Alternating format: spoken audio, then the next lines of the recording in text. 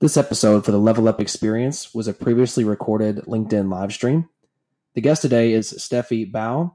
She's a director and founder of InIt Esports, and their plan is to bring the motorcycle world into the esports ecosystem. She's a former 3-time women's motocross world champion and sees incredible possibilities that esports can bring to traditional sports spheres in this current environment. We discuss her career in motocross, women in esports, and we answer live questions throughout the live stream. Thank you for all the support. Hope you enjoyed the episode as much as I did. So to start out, I'm going to give you the floor, Stefy, tell you about yourself a little bit, catch everybody up to speed, and would love to go through a lot of comments and questions as we go through. Yeah, so I'm a former professional racer. I am originally from Italy. I came in the United States when I was 21 years old to race professional with the women and with the men. And I had an incredible good career. I won 3 world titles, and I participate in the Supercross and Motocross with the men. And my passion is two-wheel racing. And in the business side, I've done a few things, like in the motorsport industry. But about a year ago, I came together with 2 partners. And one is my sister that is in Italy, Daniela, and then Claire, that she is in the UK. So we are 3 female founders, and we decided to open an esport agency with the focus of creating tournaments for two-wheel racing and to develop women and gamers to become prominent into sim racing. Very cool. Thank you for that introduction. So again, jump into chat. Let us know your all's questions and comments, because I think there's a lot of really cool topics that we're going to be able to go through. But real quick, tell a little bit about a little more deeper on your career in motocross, and kind of enlighten me a little bit, because I'm not a motocross racer. The extent of me racing is like in the backyard when I was like 9 and I like crashed. That was in the backyard. Well, I started very young. I started 4 years old. So this little girl in Italy, and with the passion of motorcycling, of course, come from the family. My mom and dad, they were fan of the sport. They never raced or competed, but they were going and watch the World Championship round when they was coming to Italy, since I was born pretty much. And I developed, this passion. We were watching in TV, magazine in the house. And then at 6 years old, I told my mom and dad, one day I will become a professional motocross rider in the United States of America. At 6. So of course, they see whatever, kiddo, just go out and have fun. But it was embedded in me, I guess. And I was able, to do it. I had a lot of success in Italy and then in Europe, so climbing the ladder. And then it was the time to come to the US. And in the year 2000, I became the only woman up until pretty much now still, to ride in a round, a 3-round actually I did of the Supercross series with the men. So for me, it's always been, I believe I'm a person, of course, believes in herself. And, I want to show that the women have a space, even if it is a well-dominated sport. And I just plugged along and put my best self out there and got success. So, I'm happy to be inspirational to others, so they can follow the footsteps. That's an awesome story. It's very inspirational. And going against the grain when maybe people, so talk a little bit about being in a male dominated sport for so long, and maybe people overlooking you and things like that. And then kind of how you had to, what you did internally to kind of push through all that. Yeah, it was actually fairly fun because, of course, at first it's kind of like from the industry, it was like something weird because it's like, what? You want to race a professional with a man? What's wrong with you? And I'm like, well, if I'm fast enough, why not? You know what I mean? So, right. And then because I was the only one doing it at that level, it turned very quickly into a mutual respect. So it was very nice for me to be able to compete. Although, at some point it was like, oh, that's just Stefy. Of course she does this kind of stuff, Yeah. But, it was super fun, I was accepted by the community. Actually, in the year 2000, I was actually even featured in 2 video games. And it's funny because now it's coming full circle. They are working in the esports. Which ones? One was called a Supercross 2000 from EA Sport. And the second one was a Freakstyle, still from EA Sport. The Freakstyle one was actually a very big hit in Blockbuster back in the days when we had Blockbuster. So I remember. Somebody I remember, but I remember. But it was fun, like I said, it was sometimes it was tough, when I would start to compete and I was holding my game, in the professional world, I was just another rider on the gate, and I work very hard to keep empowering women, put nails in that coffin and show the world that it can be done. It takes a lot, it's not easy for sure, but I think one of the best thing that I've learned after my career is the fact that I can be of support of other women, because that's something that I didn't have from women in my world when I was growing up. And I see a big difference. And now with the technology to be all connected in the world, it's a very good position for me to be in, because I love to help others, and for girls, because you see that they have somebody that's done it before, that they can come and ask any question they want. So it's happy. It's a happy place to be. Right. I think it's really interesting too. You're able to take that experience and apply it to esports and gaming. So I'd like to kind of get your high-level thoughts on that, what your experience has been, obviously with InIt Esports the last year, and kind of just give us a feel for how that's been for you guys. Yeah, so about a year ago, I decided to come together, like I said, with two founders, and we are a women team. And my background, again, is in motocross and supercross, so off-road racing. My sister, she is into MotoGP world, and Claire, she's for Formula One. So the three of us, we've been in a male-dominated industry, so we decide, hey, let's get together and put forces together and try to make something good. So we create InIt Esport, and with the focus, like I said, to develop tournaments into the off-road part of the sport, and also helping girls. And we think that with the background that we have, we definitely can be a great resource, for women that they want to become professional gamers. How have you all been able to do that? How have you kind of created a bridge for that gap to help women in gaming and esports and getting the education out there? I guess some examples.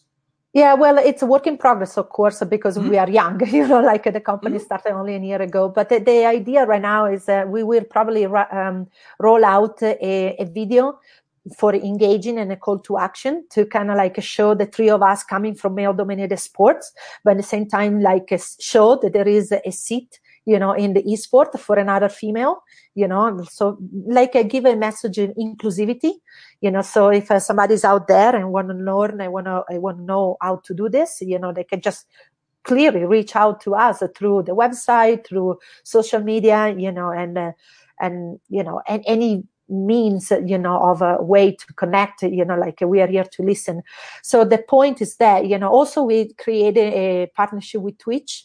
So some fun stuff are going to start roll out in that way, because, we have learned that gaming is also a very male dominated industry. So, we have had some information where women are almost sometimes even hiding behind the screen, if they are playing games. And we want to change that, we want for people, to be themselves and be able to be part of the community, because we feel that there is room for everybody.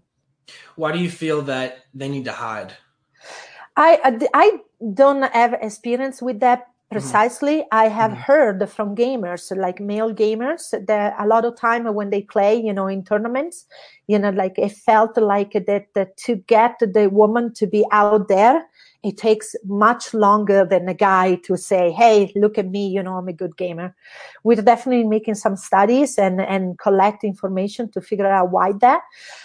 If I can relate it to my sport, it's probably because when you go into an industry that is male dominated, sometimes if you are not super strong personality, you can get beat down.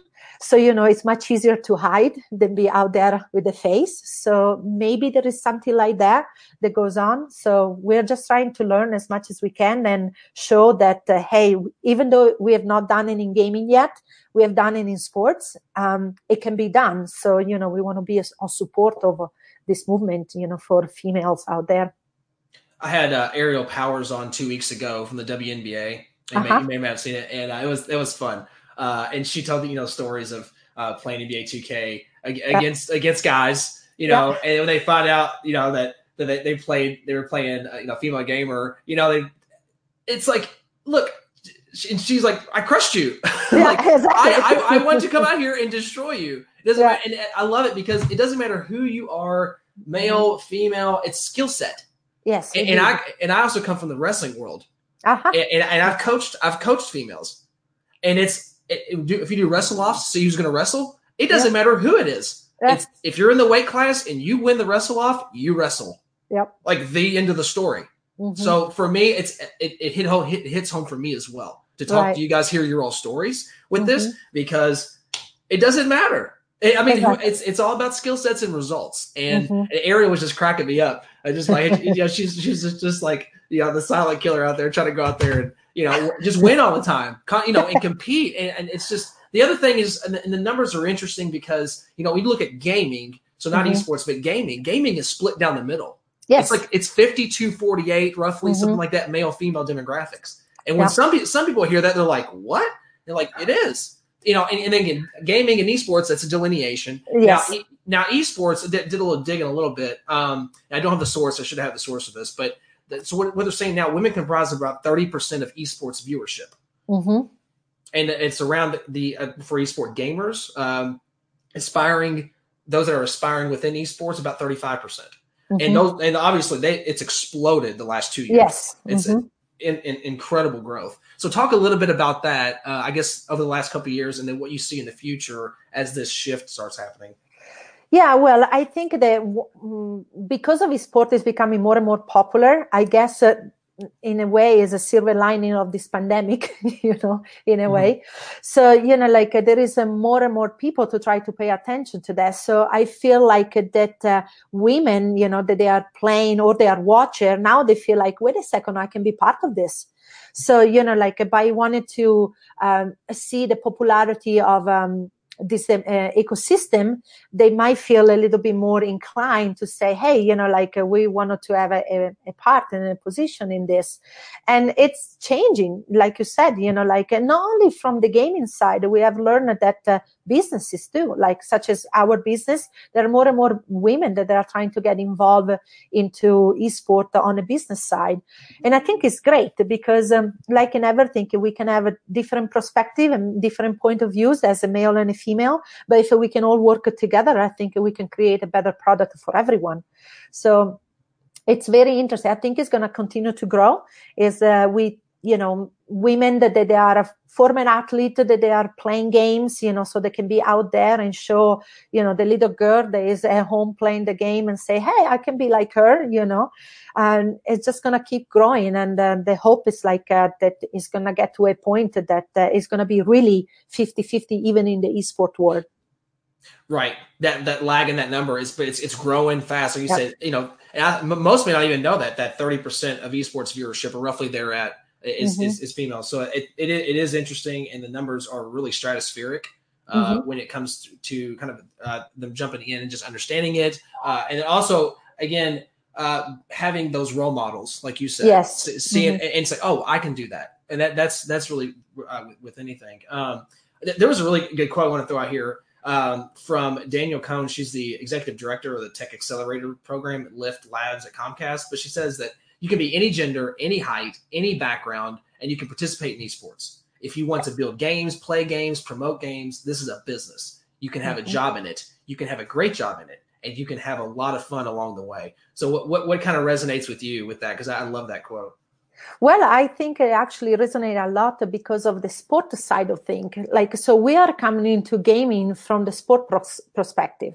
So, like being very much involved in motorcycle racing and deciding, to try to put effort into develop, tournament from the motorcycle for the motorcycle world is kind of like creating this bridge. And now you have people that are at home that they can play a game. So the entry barrier to the sport itself, it becomes non-existent because, to be able to race a motorcycle or have a motorcycle to enjoy, like it costs a lot of money just to buy the motorcycle, right? So now by utilizing the gaming, so people can get familiar with the sport and maybe one day become so passionate about the sport through the gaming side that maybe, we can do the step and bring that consumer into the sport world as a user.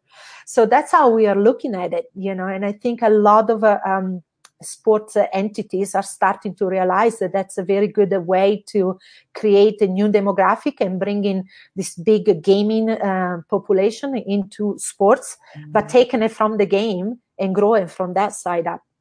Are you seeing that in motocross starting to happen, that crossover? Yeah, absolutely. I mean, we're just starting. We don't have an esport championship yet because the games are still not completely esport ready. So we are evaluating like a different option to how to start to engage in on a broadcasting way, user at home. But the games are very popular, in the motorcycle community. So, the goal is to build this structure where, people are going to be entering the space, by using a video game, become acquainted with how the races happen, and therefore, like turning them maybe with levels or engagement or activation, into possible riders. And it makes total sense. Like motorcycle racing as a whole, it's a sport that is hard to get into unless you have a parent that is super passionate about it. It's not as easy as, playing soccer that you just have to buy a ball and have a field in play. It takes a little bit more. So, like be able to utilize a platform like a esport or gaming as in general, it becomes a new way to try to move people that way. And the other way around, because, now races are not happening. So the racer are at home. They cannot go anywhere. So we are seeing an increase of user onto the motorcycle games just because they are at home. So they cannot do the real thing by riding a motorcycle. So they are at home and they play the game. So they get their kick that way. So it kind of works both ways. I had a Jesse Rugi on a couple weeks ago, NASCAR driver. They got his start in iRacing. And, yes. and he was in the Navy and said that when he wrote it down on a piece of paper, it said, I'm going to be a professional NASCAR driver. He wrote it down, and then he started on iRacing. And then he learned so much, he said, through the iRacing process, to give him that access to him that he otherwise wouldn't have. Most people don't have $1 million sitting around to put a team together and all that, and that whole process. So iRacing, for example, is such low barrier to entry. I mean, I can make an account right now and start racing today. So what does that look like for motocross? Well, it's a little bit different because with the car racing and sim racing, you have the simulator. So, like the feeling of riding the car is very similar. So much so that, like you said, there are people that are starting to come from the gaming world and real team are looking at them and say, hey, you can be actually somebody that we want on our team. So to put it in the real car. So the jump, it's possible and it's been proven that it's possible. In motorcycle racing, we are not quite there yet because simulating, like the feeling of a jump or, a rough track, there is no simulator that can give you that feeling. So it's not quite there yet. But, maybe with time, there is going to be development to create simulation to that level. But, I look at more also in a different way. It's like maybe an opportunity for older and retired racer they have done the sport now, they can maybe for an injury or because they just retire and they're not at the top level anymore, they can come back, and play the game and have a sort of a same kick, because remember in the game there are the similar track where you compete when you are a real racer. So, you still have to know the lines in the track, how to hit the jump. So you don't have the physical feeling, but you have the muscle memory when you used to do it. So, like it's a good opportunity to put people that they are out of the sport because they grow out of it, to bring them back in, through a video game. And also, what about coaching? Coming back and being a coach? Yeah, absolutely. That's something that it's already very, very well present into the industry. It's common that former racers become coaches on different levels. You can be a straight on coach on the racetrack, so help others, like grow their skill on the track, but also like mental coach or like mentors, like overall. I like to do that often, like a mentor, especially young girls that they come from backgrounds that they say, oh, I will never be able to ride. And then, they try and you see the talent and, I try to help these people. So yeah. And through the gaming is also something that can be activated, like a coaching, like what I was saying earlier, like to try to bring people from the gaming industry into the sport, and coaching can be one of them. So with InIt Esports, is there a mental performance aspect of it? Is there a performance aspect of it? Like, hey, we have this ecosystem that we're building each other up, that you're kind of giving that access? Yeah, absolutely. I mean, because we have done it, like I was a professional racer, and my sister and Claire, they are, in MotoGP and Formula One. So they are around, this male dominated industry. So it's important to be able to give people, they approach us and they want to be part of our team, or they are just interested in participating in the games, get that kind of support. Absolutely. We are here for that. And it just seems like, to me, a little bit of a shift, but the racing scene has just, I mean, they've taken off with esports, and they activated like this. And I had Jamie McLaurin on from Veloce Esports a couple weeks. Obviously Veloce is doing amazing work. Yeah, Veloce is actually one of our partners, is a technical partner for us to activate the two-wheel off-road opportunities. Yes. So pulling into the ecosystem, so that makes a lot of sense because now they've been around since 2017, I believe.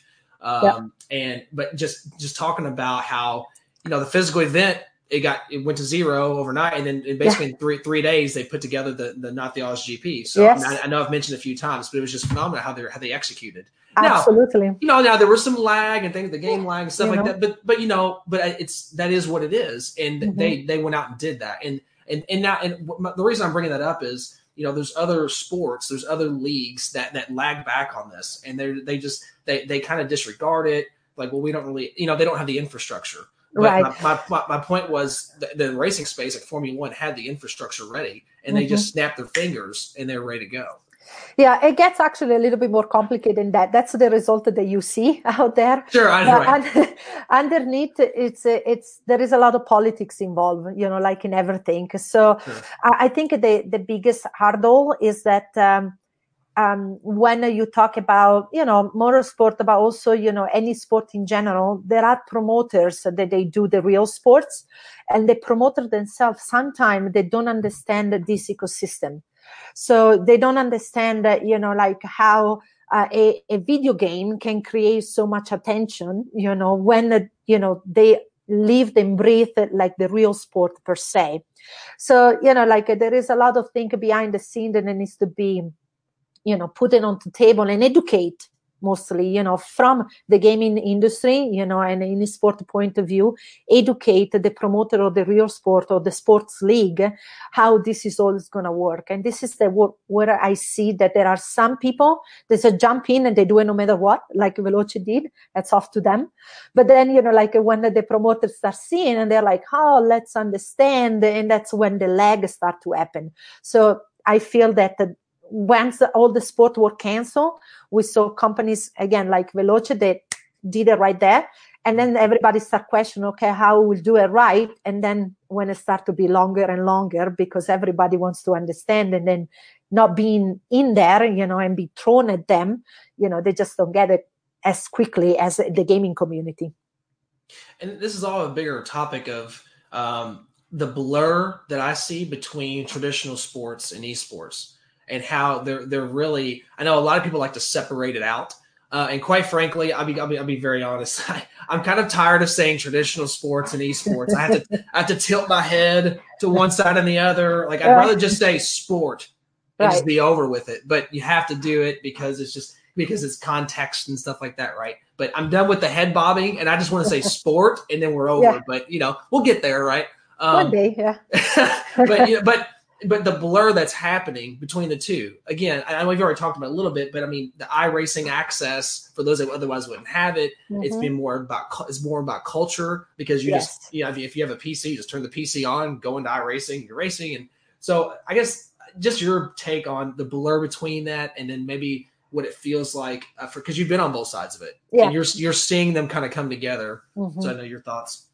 I think from the sport world, it is something new. The decision makers in each sport, they are seeing this, and the pandemic is actually, putting this and highlighting this even more. But they are so attached to their ways of doing things that they're still, like I was saying, not sure on what to do. So they are in a position where they feel like, oh, mine is the real sport. And the digital one, how can somebody be called an athlete, if it is sitting at home, playing a game? But I feel that that's not the point. It doesn't have to be distinguished by the physical capability of an athlete that play a sport and an athlete that play the sport online. I think we should all look at this as an opportunity and a big industry where it can be pulled from each other. Because I do feel, and I put an article out about this on our blog in the website, that the professional gamers, they are putting in as much effort, to be at that level as a real athlete.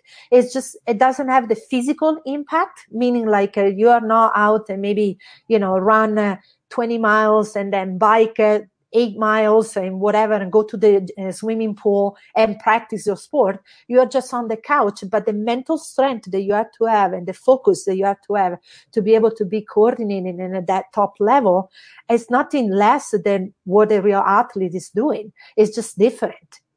So that's why I see, like that, like you're saying, they are sports. They are just a different application of them.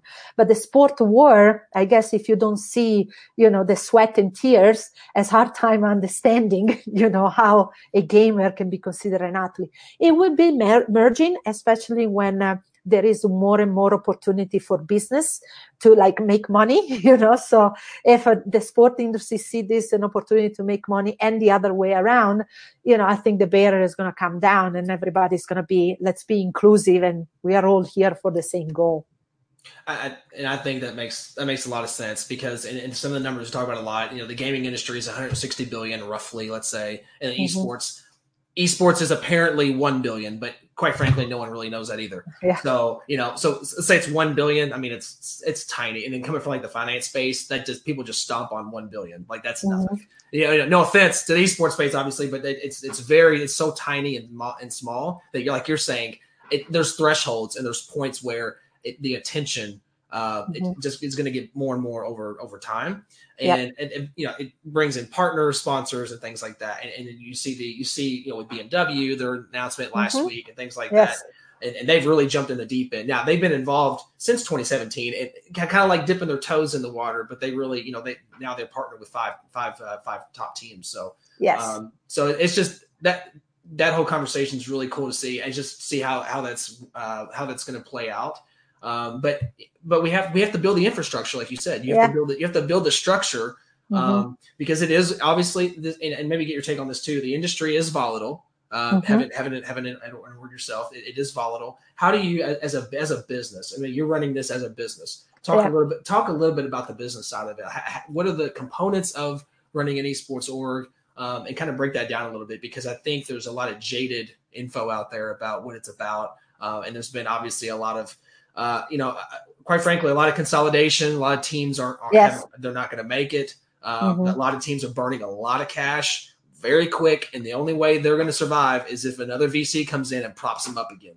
And I'm sorry I have to say it like that, but that's the only way they're going to make it, because a lot aren't profitable. So I guess sorry about all that dissertation, but taking your experience on that, I'd like to hear your thoughts.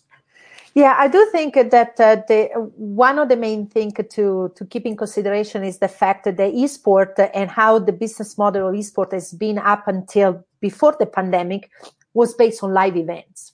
So, like you do the online qualifying or whatever tournaments, and then there is the big live event where the teams can go there and utilize that platform and therefore bring in sponsoring and whatnot. Now that is gone, for the moment. So I think we live in a world, in a society that stuff can happen, as we are being put to test right now, like that. So we need to change quickly. So right now the opportunity are online. So the way that I see is like, okay, we have this. We cannot do live events. So what can we do with the online platform? And remember that the millennial, especially, they are all on streaming, they are all on the computer. So it's a huge opportunity. And this is why all of these companies like BMW and whatnot, they're starting to get involved because they're trying to capture that audience that is on stream and is on the computer all the time. So I think we just have to be a little bit quicker in moving and shifting because the world has been telling us that things are happening and only the ones that will be able to see a little bit further, will be able to survive. So my suggestion is also like all of these teams that have their business model on the live event, they have to kind of rethink their whole situation and try to see how they can be profitable by doing something that is online only. I mean, again, we are living in a society for instant gratification. I do believe in micro purchases. Like it's very easy for somebody to be at home and buy something, through a video game, through a streaming, right there on the spot. And if it's something that is $1 to $10, it's easy to digest, even in this economy. So, like we just have to put all of this new way of living, a new way of thinking, into place to be able to survive. So overall, I think that that's the only way that everything is going to evolve, in a good way. Am I making sense? Yes, no, it does. Yeah. And then my brother's a Smash Melee player. He's been a Smash Melee player for years. And net play is their online tournaments, essentially. And no one really did a whole lot of net play before. It was kind of, going back to connection integrity, lag, and things like that. And but boy, they're playing them now. I mean, these tournaments are popping up everywhere. These net play tournaments because that's the only thing left. Exactly. And that's exactly what my brother said. It's like, well, what else am I going to do? I have to do these online tournaments to compete, to stay. And some people just don't get it. But like, if you're not competing and you're not practicing, you're not getting better. So exactly. And he's in that top 50 range in the world. Like he's pressing and beating some top 50. So he's right there. And he's a partnered streamer on Twitch and things like that. But he's really pushing because he wants to be that top 25, top 15, top 10. So the competitors are going to go to compete. And wherever that is. So like just his example, he's online. He's playing these. He just registered for 4 tournaments, I think, like yesterday. See? On Twitter. So so they're going to go to that, and that goes back to structure and the tech. And the tech, look, there's a ways to go on these online platforms, obviously. But so it's just going to get better. That's my point, and that's why I'm very involved in the tech side of esports and gaming, very much involved because the teams. If you don't have the tech infrastructure for the teams, the teams are capped. Yes. I think the upside in esports is capped. And I think there's a lot, look, I get on my dissertation, but there's a lot of slosh and a lot of money being thrown around, stuff like that. And like you said, people don't even, it's a lot of unknowns. It's very, very volatile. But what isn't unknown is if you have tech infrastructure, because it's an asset that you're providing. You're providing that platform that, like this platform allows these competitors to compete in an integrity and things like that. So that's just how my mindset is with it. And I think it's very important. It's not talked about enough. The teams are very important, but the infrastructure, you could argue, is just as important. Absolutely. I believe that, 100%. It's almost like the gaming community needs to become a business all through.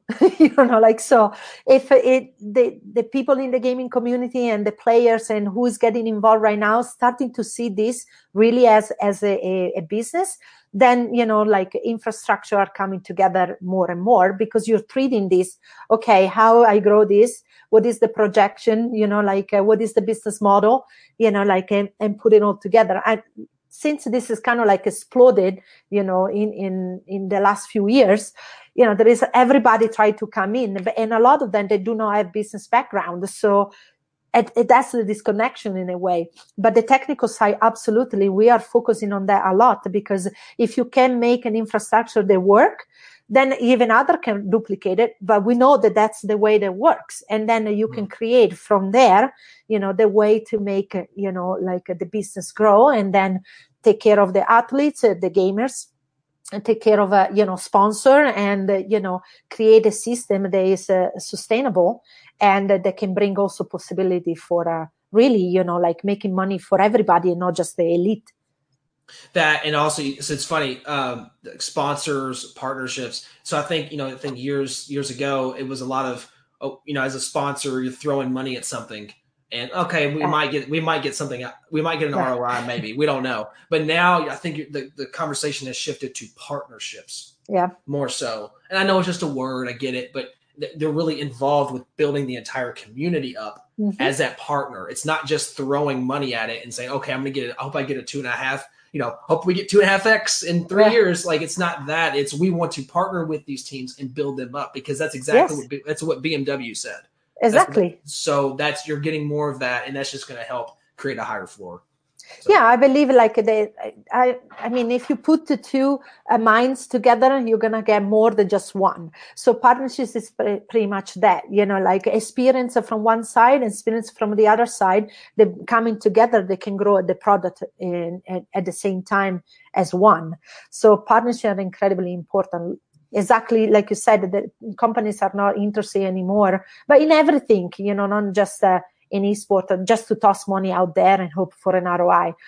Okay, it's not really that simple, but let's just go in with that. But they're much more involved in creating something that works and have a foot in the door and a voice at the table to make this something that's beneficial for all the parties involved.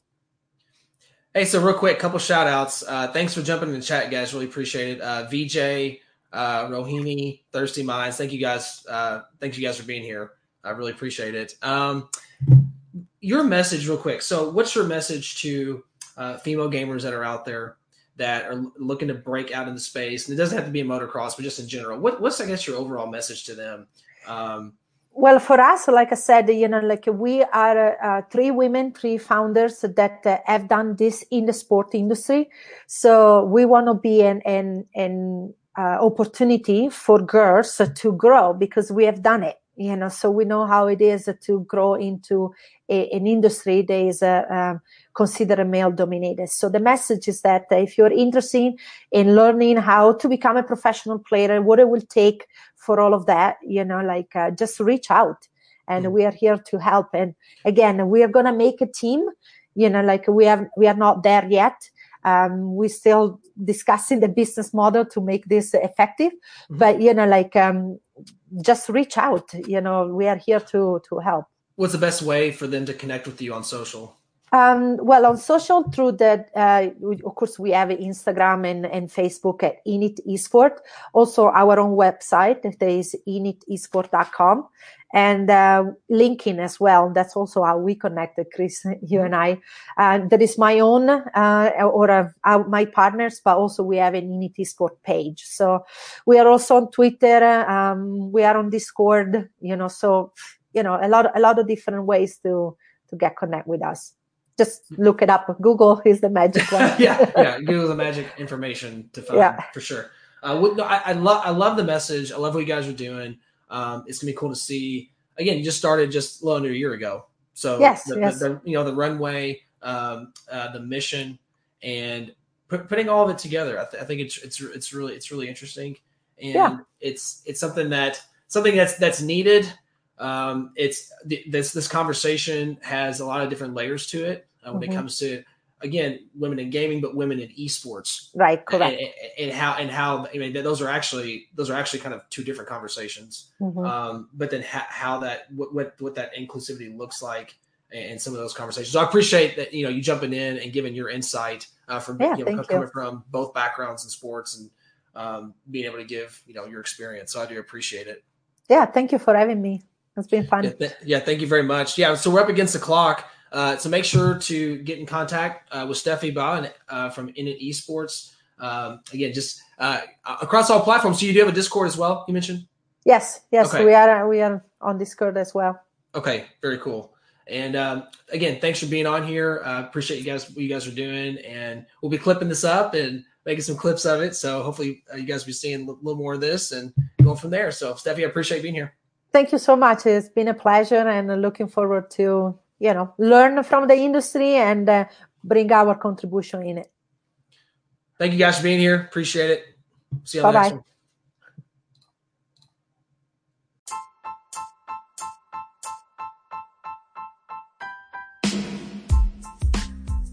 Hey guys, hope you enjoyed the episode. Just want to thank everyone who has done a 5-star rating or review.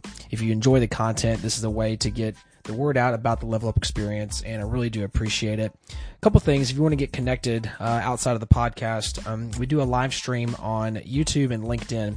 So just search Level Up Experience on YouTube to be a part of the live stream there. We also do LinkedIn Live, as mentioned. Search my name, Chris Reed, CRISREED, to get notifications on either platform. Thank you all for all the support, and we'll see you on the next episode.